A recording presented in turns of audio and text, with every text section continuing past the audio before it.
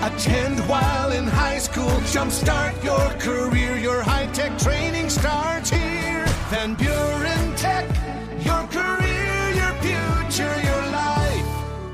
Paige Bodine is pinch hitting for Kaylee Pumper this week from the West Michigan Tourist Association with this week's things to do, places to go, lots of icy fun all around us. Yes, so this weekend, phenomenal weather, so why not spend it outside with something that involves all things ice.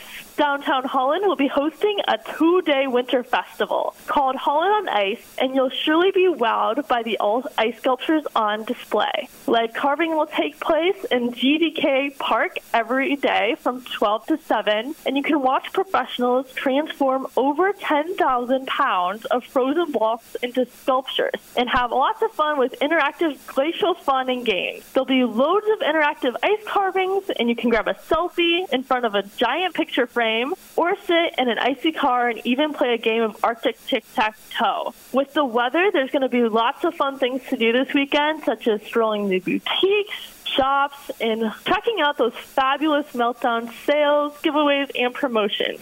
And they all have a fun, frosty theme. If running is more of your speed, they also have an awesome Snow Melt 5K that will get you running really warm this weekend. Now, we know there's an event in Holland, there's an event in South Haven this weekend, Icebreaker, and in St. Joe. 3 ice fests in one weekend. Yeah, right.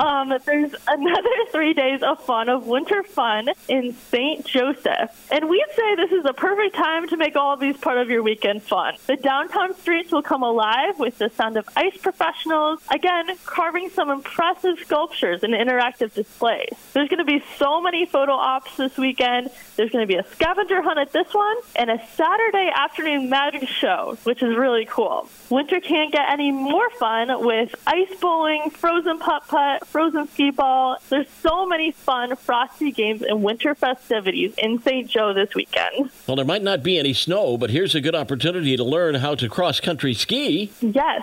So at Sterrett Nature Center in Benton Harbor on Sunday, you can really learn the finer points of cross-country skiing. It's a really great way to learn before you go out there. The Nature Center also has over 8 miles of trails that you can take a hike and also overlook the Paw Paw River. There's also some great other events happening throughout this month of February, such as a Bob Ross and Rosé event on February 12th and an Owl Crawl on February 17th. This is definitely a place to check out this weekend as well as throughout February. All right. And I'll be right in the heart of Icebreaker tomorrow live here on Super Hits 103.7 in South Haven. All you need to know about these things and lots more at WMTA.org, the website for the West Michigan Tourist Association. You'll also find them on Facebook. Paige, thanks for pinch hitting today. Yeah, thank you for having me. Paige Bodine, Marketing Manager for the West Michigan Tourist Association, with this week's Things to Do, Places to Go on Cozy, podcast at WCSY.com.